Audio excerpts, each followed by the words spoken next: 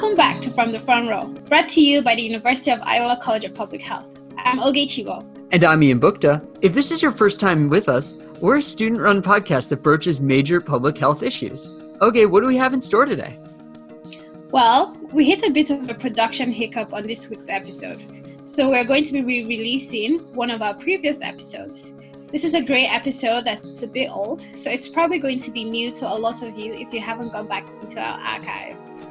Yeah, so this is a conversation between Haley Boudreau and one of the University of Iowa College of Public Health's Alumni Award winners, Dr. Chris Burish.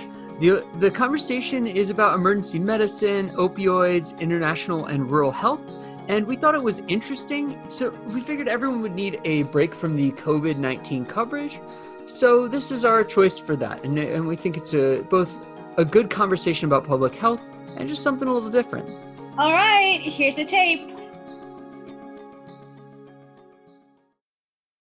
In this episode, we are going to be interviewing the first of our two outstanding alumni award recipients, Dr. Chris Burish. On a future episode, you will hear the other winner, Dr. Paul Pomren, talk about his experiences. But for this one, Dr. Chris Burish talked to us. Dr. Burish is a professor of emergency medicine at the Carver College of Medicine and received his MPH from the University of Iowa College of Public Health and his MD from the Carver College of Medicine. He has worked in Haiti to address access to care needs and to help establish a global emergency medicine training fellowship, which is a year-long research fellowship for emergency physicians interested in global health. While training medical students, Dr. Burish has pushed for a populational and public health focus as well. He brought with him to this interview an interesting discussion of the crossroads of global public health, emergency medicine, and access to care. Producer Haley Boudreau sat down with him over the phone and did that thing podcasters do to start an interview, namely asking him to state his name and his job title. I'm Chris Burish. I'm a clinical professor of emergency medicine at the University of Iowa. Yeah, and I also work with the residency program there, and I co-direct one of the courses for the first year medical students. And you received your MD, I believe, from the University of Iowa as well. And then a number of years ago, you returned back to the College of Public Health to receive your MPH. What kind of led to that decision? Yeah, so I had been doing some international work, and I realized that so much of what we were doing in a clinical sense was really kind of picking up the pieces when there wasn't a public health system around. So much of the disease and the disability we were seeing was from lack of clean drinking water or lack of sanitation or lack of just sort of knowledge about, how to take care of yourself, proper diet and things like that.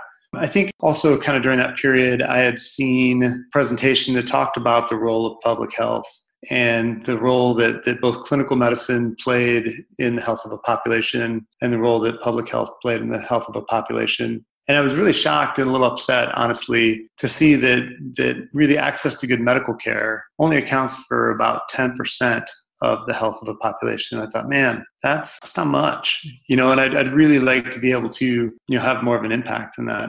So And just, I think, also in the clinic, understanding that people we were seeing in Haiti, but also in the emergency department, it's so much better to keep them from getting sick in the first place than to try and treat them once they're sick, because once they're already injured or once they're already sick, they miss work and they, it has massive impacts on their lives and the lives of their families. Whereas if you can prevent that illness or that injury to begin with, obviously that's so much better. And I just realized I didn't have the language to talk about that or the framework to help make those thoughts sort of fit together with my worldview or really the skills to apply it. And so I really felt like, an education in public health was important. And you mentioned Haiti and you've mentioned your work here at the University of Iowa in the emergency department. Can you tell me a little bit more about working in both of these places and anywhere else that you've worked before?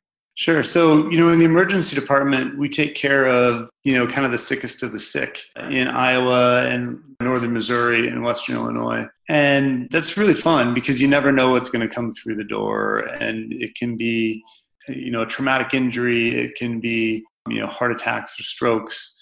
But really almost everybody that ends up in front of me, has some kind of preventable aspect to the reason they're visiting, right? Whether it was, gosh, if you would have been wearing a seatbelt, or gee, if you hadn't left your gun laying around with ammunition in it or been cleaning it with ammunition in it, this wouldn't happen. Or, if you would have been able to see your doctor and take your medicine. So many different things that eventually lead people down the path to the emergency department. And there's so many steps along that path where an intervention could have been made. It's really, it's fascinating and interesting. And it's just tons of variety. And I think it's challenging sort of emotionally, it's challenging intellectually, it's challenging physically. And so I really enjoy it. And then on top of that, to have the opportunity to teach and to bring this kind of public health skill set to bear, and hopefully for people that are learning emergency medicine, integrate some of these ideas into their training is really a unique position to be in, right? It's a really cool opportunity to have. So I feel very, very lucky to be able to do that. With Haiti stuff, I've been working in Haiti since about 2003. I started doing international stuff in 1997 in India, which was my first exposure really to a developing economy, and really set my head spinning for a long time.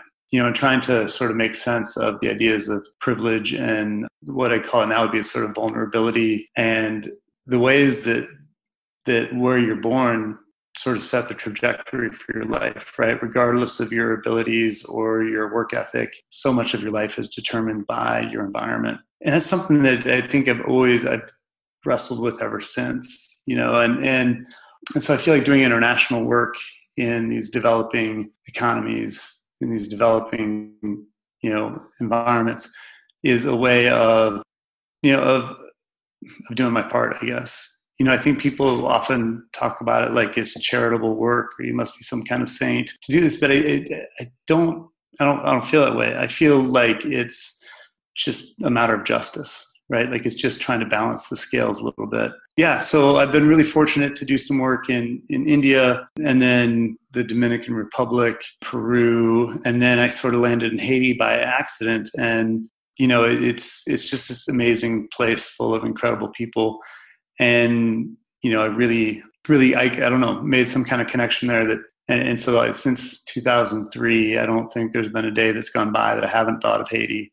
And so, yeah. And again, it really inspired me to kind of further my education and broaden my skill set and to learn about things that I think are helpful and that can really have an impact on people's lives. And so, yeah, I've been really lucky to kind of work all over the place. And then also, I've done some work a little closer to home with the Iowa Harm Reduction Coalition, which is an amazing organization in Iowa City that probably has saved more lives in the last 2 years than I've saved over the course of my career, that really is all about the idea of meeting people where they're at and understanding people's environments and circumstances in a way that affects their choices. So it's been, it's really been great to have these kind of opportunities throughout the course of my career. So, you touched on a lot, and I just want to have you expand a little bit more. So first, where are you living now? What are you doing?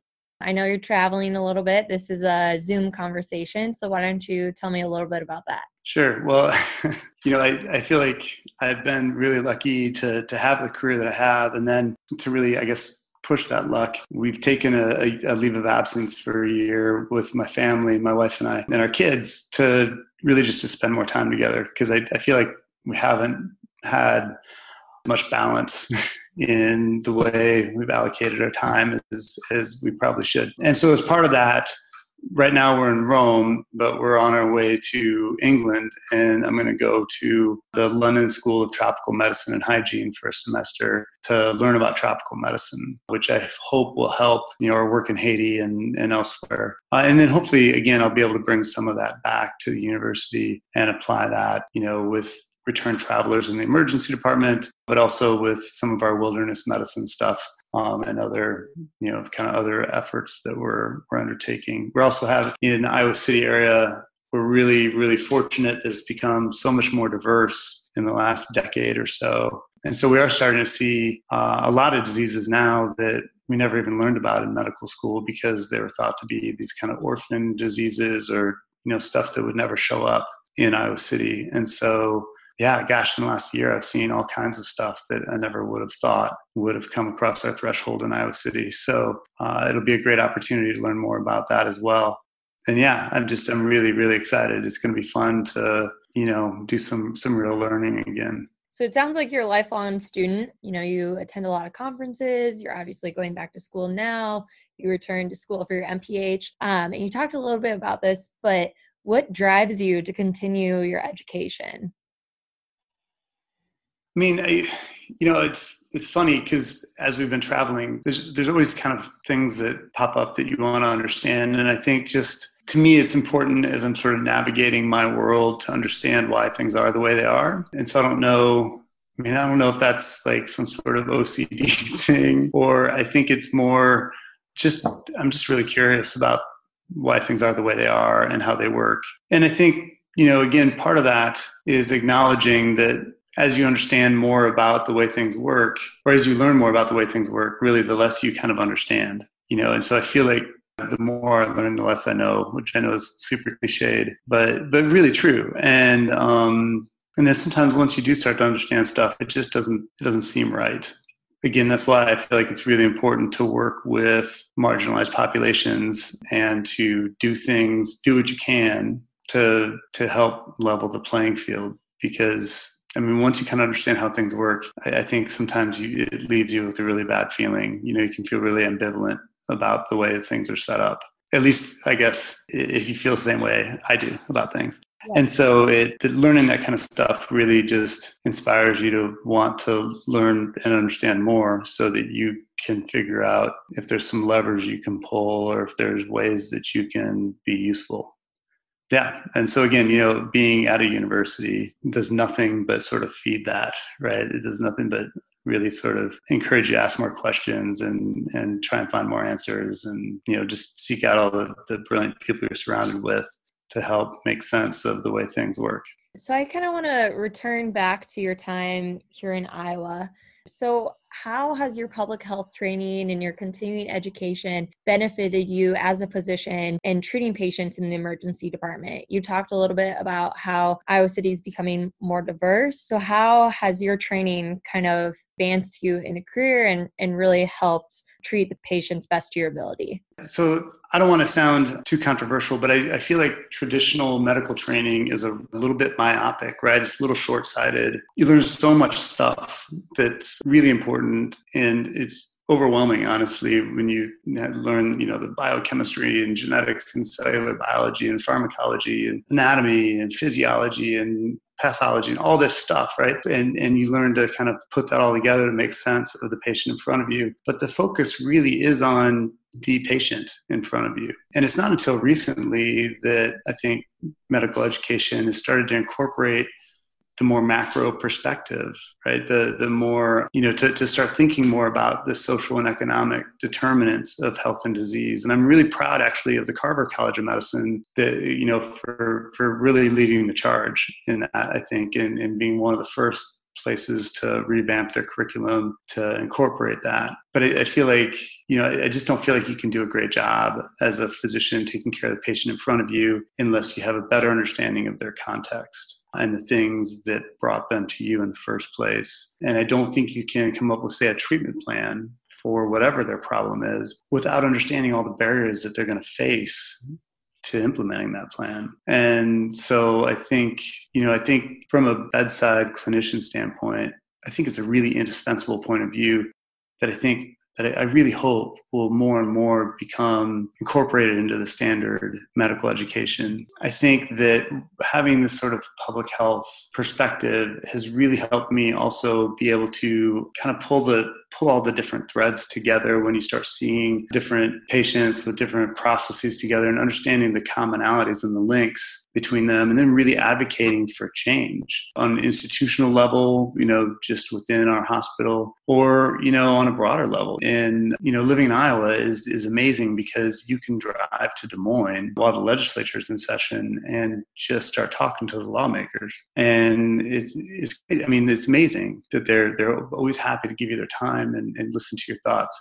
And I think that having that background allows you to sort of intelligently educate the people that make the rules, right? And that set up the systems that either work or don't work for marginalized people that we care for. And being in the emergency department, in some ways, it's almost like you see every time the public health system has failed, they end up in the emergency department. But on the other hand, you really get to be the safety net for the population. You get to take care of people that no matter what's going on in their lives, no matter what the problem is, no matter if they have nowhere else to go, they can always come to you. And you take care of them. You take care of the person that slept under the bridge the same way that you take care of the CEO of the hospital. And so it's a really, having the public health perspective and that education combined with occupying that position within the establishment, within the House of Medicine, I think is a really powerful synergy that without that education and that perspective, I just don't think I'd be able to really take advantage of or even understand very well. And so I'm really grateful for that. And we've talked a lot about the number of places that you've lived, different cities, different countries. And you talked a little bit about how location kind of determines your health outcomes. So can you talk a little bit about how place matters in the work that you do? Yeah. I mean, in lots of different ways, really. I think the easiest way to sort of point that out would be, geography and your proximity to health care can be really important, right, in the acute setting. So if you're having a stroke or a heart attack, or if you're traumatically injured, if you have one of these conditions that is really time sensitive, then obviously the further you are away from a medical facility, the worse your outcomes are going to be. So we see that our department's doing all kinds of research with stroke and telestroke care. There's been some interest in looking into that with overdoses and sort of telehealth with respect to drug user health. And there's some really, the Iowa Harm Reduction Coalition has a great hotline set up that's super helpful in that regard. And so, geography in the acute setting obviously is super important. But I think also, in so many different ways, if you live in a place where you have to drive everywhere you go, where it's 4 or 5 miles to the grocery store or to get good, healthy food, right? If you live in a food desert, obviously you are going to get not much exercise. If you drive, if you get in the car and drive, every time you have to just go down the street. Whereas if you live in a city that's designed to be walkable, like most of Europe, actually, you walk miles a day just doing the things that just you pick up some food here and then you go over here to get some fruit and then you go get some bread and you get lots of exercise. You get a lot of time outside, exposed to good, clean, healthy air. But you have to live in a place where air quality is, where they pay attention to that and monitor that. I think another way that location matters is really your community and how integrated you are in your community. So if you live in a community where you have a lot of social support, we have a lot of friends and family, and there's some sort of crisis, then people come together to help you out. In Iowa, that usually takes the form of casseroles. People bring over food and make sure that you're well fed. But also it's taking care of your pets or helping you with bills in the short term, or looking after your parents or your kids, or driving people around for you while you're dealing with your crisis. That's a huge, huge benefit that I think people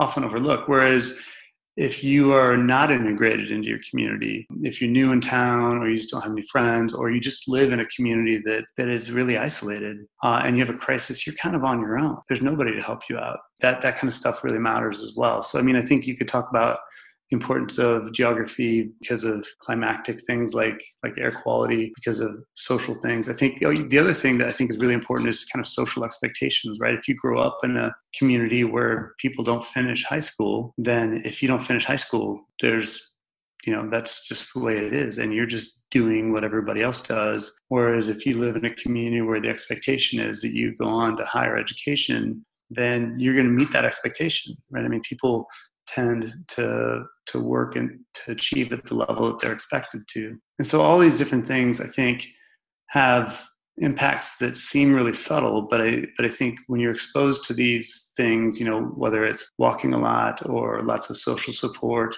low expectations or terrible air quality or not getting enough sleep, chronic stress, if there's shootings in your neighborhood and every time you think you go outside, you're not sure if you're going to get hit with a bullet. All of these things, when you add them up day after day after day after day, have a tremendous impact, even though they seem really subtle. Just like if you have an extra cheeseburger every day or drink an extra 2 or 3 beers a day, right? That's going to have an impact on your health. And so I think in a lot of ways, clinical medicine and public health, at least in that respect, are very much the same. And so, yeah.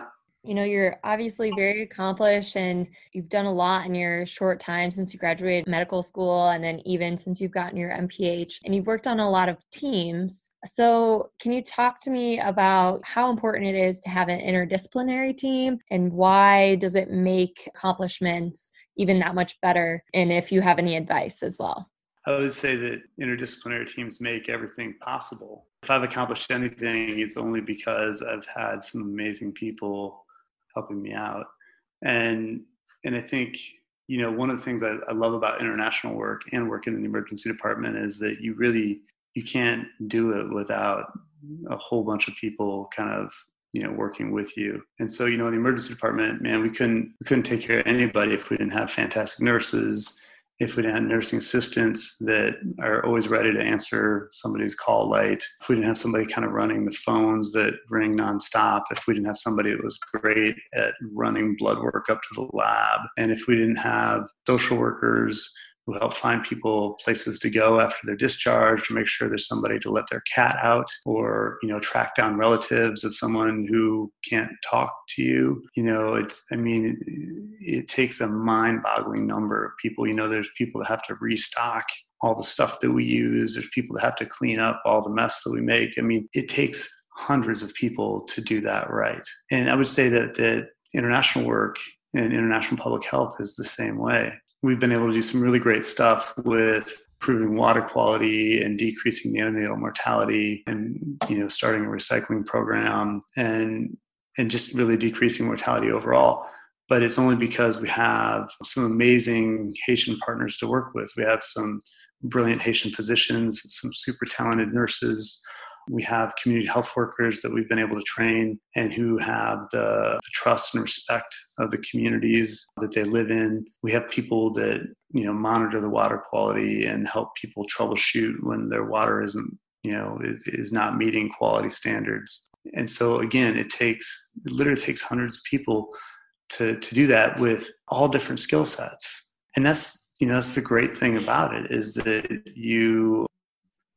and to design all these programs, we need people that have a background in public health to figure out what needs to be done. We need epidemiologists and statisticians and to make sure that what we're doing is actually working, right? It always feels good. It always feels like you're doing something, but to actually prove to yourself and to the communities that are trusting you to help them, I think you owe that to them. And so you need people with tremendous variety of expertise to do it. And it's just so gratifying to see people come together from all these different, walks of life and all these different educational backgrounds and all these different perspectives, and to create something together out of that everybody's had a hand in and contributed to it's really a great feeling. It's like one of the best feelings. And so I have one last question for you.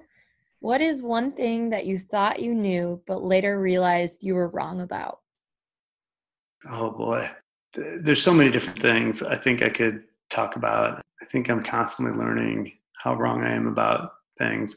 But I think that the thing that probably sticks out the most is really that you can never pass up an opportunity to learn something. I remember when I was in medical school, I was going into pediatrics. And so I did my first residency in pediatrics before going back to emergency medicine. And I knew I was going into pediatrics while I was in my fourth year of medical school, and I had to do my orthopedic rotation, which is just, some broken bones, but it's mostly kind of hip replacements and knee replacements. I thought, man, there's hardly any kids in the world that have hip replacements and knee replacements. I can pretty much blow this one off.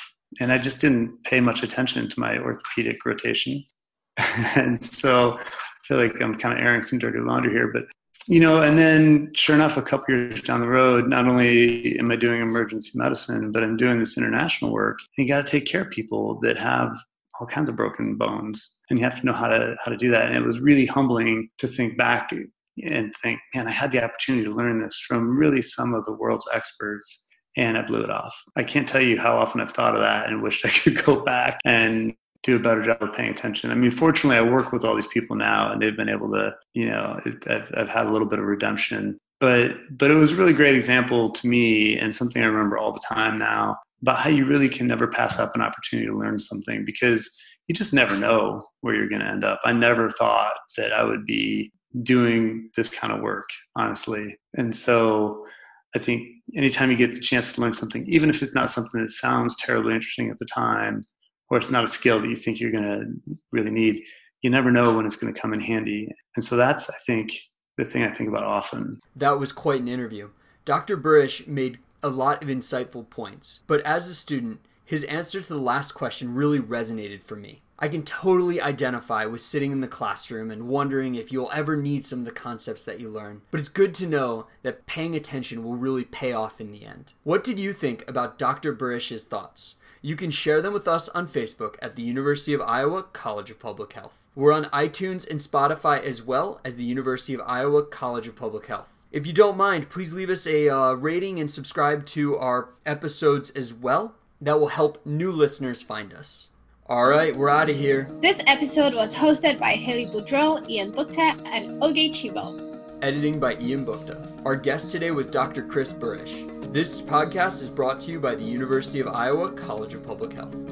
See you next week. Stay safe and happy social distancing.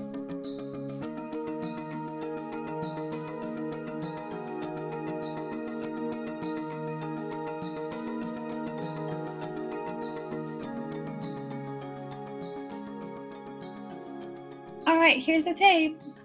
All right, here's the tape. Oh, all right, here's the tape. All right, here's the tape. You know, okay, you do understand that after the music at the end of this episode, we're just going to hear you saying, all right, here's the tape like 6 times. All right, here's the tape. Kevin. Okay, for real.